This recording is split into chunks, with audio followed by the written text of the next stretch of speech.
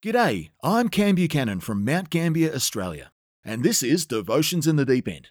Grab a coffee, open your Bible to Luke chapter 10, and we'll get started in just a few moments.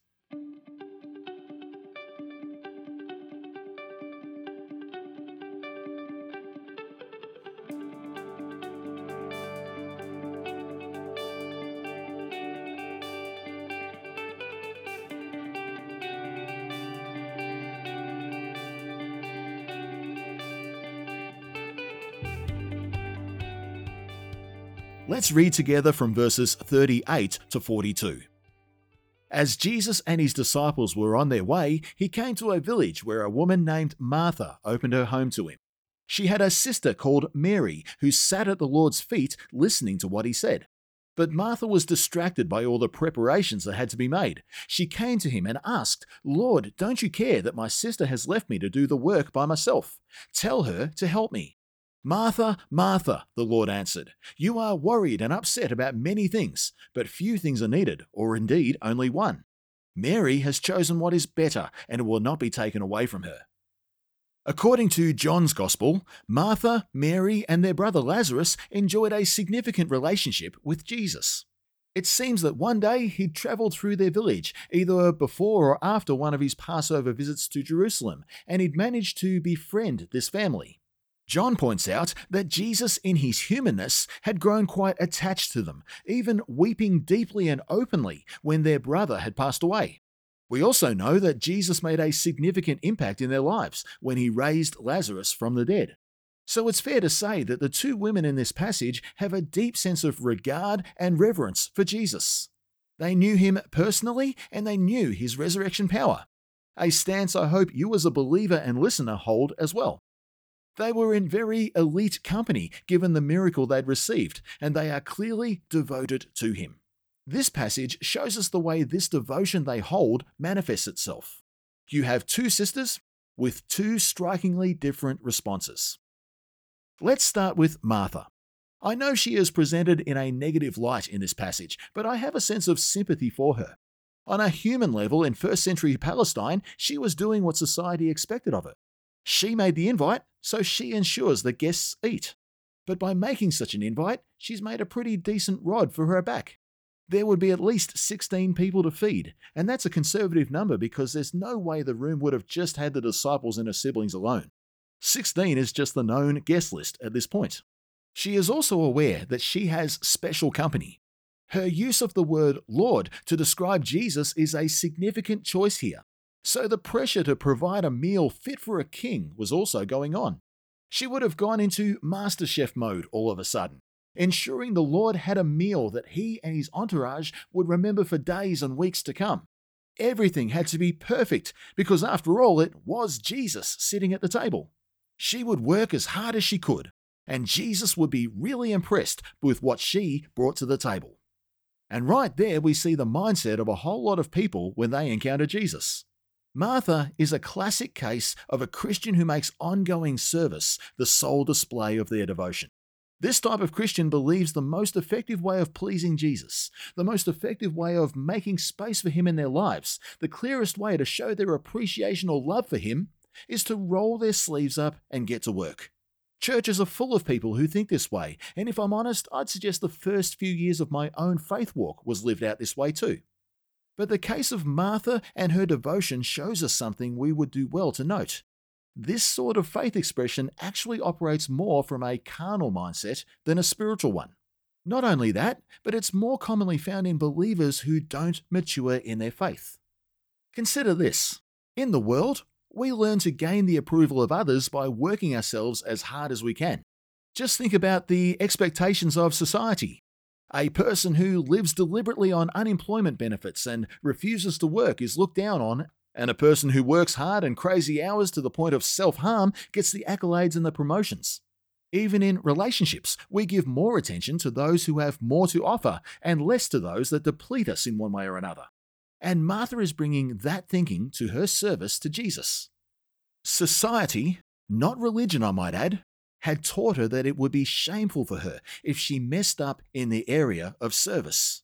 She hadn't yet grasped that the kingdom of God operated on a whole different level, and that acceptance and approval was not measured the same way as the world. An immature faith doesn't properly understand the measuring rod of the kingdom of God, where service is very much secondary. It's an outflow of faith rather than a means of acceptance, and something greater would be desired. That phrase takes us to the living room where Mary is located. It was kind of expected that she would be in the preparation area with her sister because the societal order demanded this. But Mary was having difficulty leaving the dining area because Jesus was there. She was completely captured and in the moment. She has done exactly what the disciples have done. She has taken a seat at the feet of Jesus. She is submitted and allowing him to teach her. More importantly, he was permitting her to sit there and be taught. Rabbis rarely, if ever, took on female disciples back then, but Jesus allowed it in our text today and in several other instances. For Mary in the here and now, the meal could wait. The service could wait because Jesus was speaking. And sitting and hearing all that he had to say was in fact, the higher priority. There would be a time when he would be fatigued, when he would sit back and stare hungrily towards the kitchen, when he'd said all that he came to say, when service was called for. Until then, Mary was happy to simply sit and take it all in. For me, Mary is what mature Christianity looks like. Mature faith understands that discipleship and kingdom-building service is a marathon, not a sprint. As newer disciples, they probably used to run hard all the time, serving and working and striving because there was a greater degree of carnality in their understanding of faith.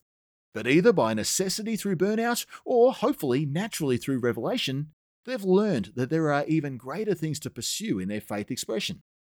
A mature faith discerns when Jesus is in the room. A mature faith makes the time to sit and listen. A mature faith knows that life can wait, the outside world can wait, service can wait, even ministry can wait, until Jesus has done what he needs to do in us. The results speak for themselves. We see in the immature actions of Martha that taking a solely servant approach to faith has a rather thin veneer. Bubbling just below the surface is a whole heap of overwhelming emotions, discouragement, and even anger. She is getting bitter and flustered and is clearly holding a sense of disdain for the one who was sitting in the other room. And her interaction with Jesus in that state is less than stellar, isn't it? She made Jesus a guest in her home. This is the place of greatest intimacy possible in that ancient setting. Then she proceeded to make him a rather uncomfortable guest. Look at the dialogue here. "Hey Jesus, I invited you into my home and I've gotten to work totally to please you. I'm cooking a feast. I'm slaving over a hot stove. I've missed what I was chopping and my hands are covered in band-aids. I've burned myself on the boiling water. I'm working myself to the bone and I've got the scars to prove it. But none of that seems to matter to you right now and all your attention is going to my slacker sister right now. Jesus, you, the Saviour of the world, proclaimer of the kingdom of God, guest in my home, you should be telling my sister to get back to work here. If all you are doing is serving and not sitting, your attitude will express itself in a similar way. I'm doing everything. The rest of the church are slackers or uncommitted or lukewarm. I'm the guy, Jesus. Everybody else should be like me. A life where we measure our faith and devotion by our service robs us of the full picture of what relationship with Jesus really is. It leads to comparison and even disillusionment because our outlook on Christian living is unbalanced. And Jesus is keen to show a better way here. In Romans chapter 5 verse 19, Paul tells us that we are made righteous. We are put in right standing with God. But this only occurs through the actions of Jesus, not us. He earned that right for us. We didn't. Paul reminds us again in Ephesians chapter 2 that we have got nothing to boast about. It is all a matter of grace from God that saves us from our life of sin. Our actions do not feature in this. A lifestyle of constantly working for God to show yourself worthy or gain his attention or affection was never the plan for us. So while Martha is complaining about the work still to be done, Jesus takes the side of the apparent underdog in this little discourse. He clearly and publicly corrects the focus of Martha by commending the actions of her sister. Jesus states here that when it came to interacting with him, Mary chose the best course of action. You see, while Martha was off doing the work, she was actually absent from the voice of the Lord. Jesus points out here that her cares are everywhere but where Jesus was. She had social expectations to live up to, people to please, and a sweat to raise. Mary instead notices that Jesus is already speaking, so she drops everything, says nothing, and simply absorbs what is being said. The service she would normally be doing would wait until Jesus had stopped speaking. Friend, I'm firmly convinced that Jesus is not done speaking even today. The Holy Spirit still remains on the earth. His purpose is to teach us all things, which means this principle of placing ourselves at the feet of Jesus still applies today. Sometimes it's convenient to stay away from that voice. Many times that voice leads to change in our lives, awareness of things not quite right, and the invitation to grow in character. Sometimes action takes the place of transformation, and distraction can easily take the place of devotion. Martha chose work and distraction. Mary chose seated devotion. Now, was Martha completely wrong? Does service mean anything at all? Well, it certainly does. The book of Acts is a rather comprehensive presentation of Christian service. James makes a bold statement that faith without deeds is dead, that if faith isn't springboarding us into action, something is not quite right. But it's our priority that messes things up. In Ephesians 2:10, Paul balances things out, reminding us that as grace saves us, we are then prepared and equipped for service for Him. While Peter tells us that our service should only really come from God's supplied strength. The thing we need to get right in all this is balance and motivation. In our passage, service was taught as the lesser of the two postures. Sitting at the feet of Jesus is a far greater measure of intimacy and relationship than service will ever be. It's from the feet of Jesus that we find the motivation and the passion for our actions and our service. Devotion should begin in a seated fashion well before we do any running. Service is definitely endorsed, it's encouraged, it's commended throughout the entire New Testament, but never at the expense of time in the presence of Jesus. So as we come to a close with this thought, let me offer some thoughts on what the church does not need at this time. We don't need churches full of hard workers who don't sit. Workers who don't know the voice of God, who don't know how to be still in the times before they are required to serve. These sorts of workers don't have staying power, and they quickly get jaded, discouraged, and even burnt out. A writer from Sri Lanka named Ajith Fernando once wrote that burnout occurs when the wick is burning, but the oil has dried up. We also don't need churches full of people who sit around and never serve. I try not to be too confronting on these podcasts because I want you to come back and listen more. But can I say this? If you've been sitting on the sidelines for a while now, waiting for the Lord to lead you to where you should be, can I suggest getting up and doing something? Chances are He's already spoken enough to let you know where you should be. Even Mary got up to serve at some point that evening, but she did so with Jesus endorsing all that she did. I'm going to finish this time with a practical challenge. How about starting a new habit even today? If you don't already, why not start with a habit of sitting at a time that is not negotiable, where nothing and nobody can interrupt you?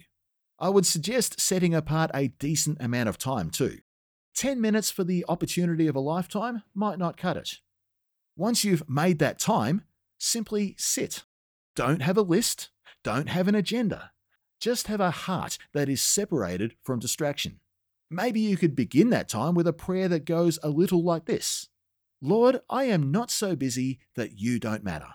I really long for this level of intimacy that I'm hearing about now. Right now, I choose to put all my cares out of my mind and focus on you alone. I love you and I want to know you so much more. I am here now to simply listen. Then, how about fostering a habit of service from that posture? Again, can you set apart a non-negotiable portion of time where you can commit to intentional, empowered service? I promise your pastor would be overjoyed to hear about whatever the Lord places on your heart.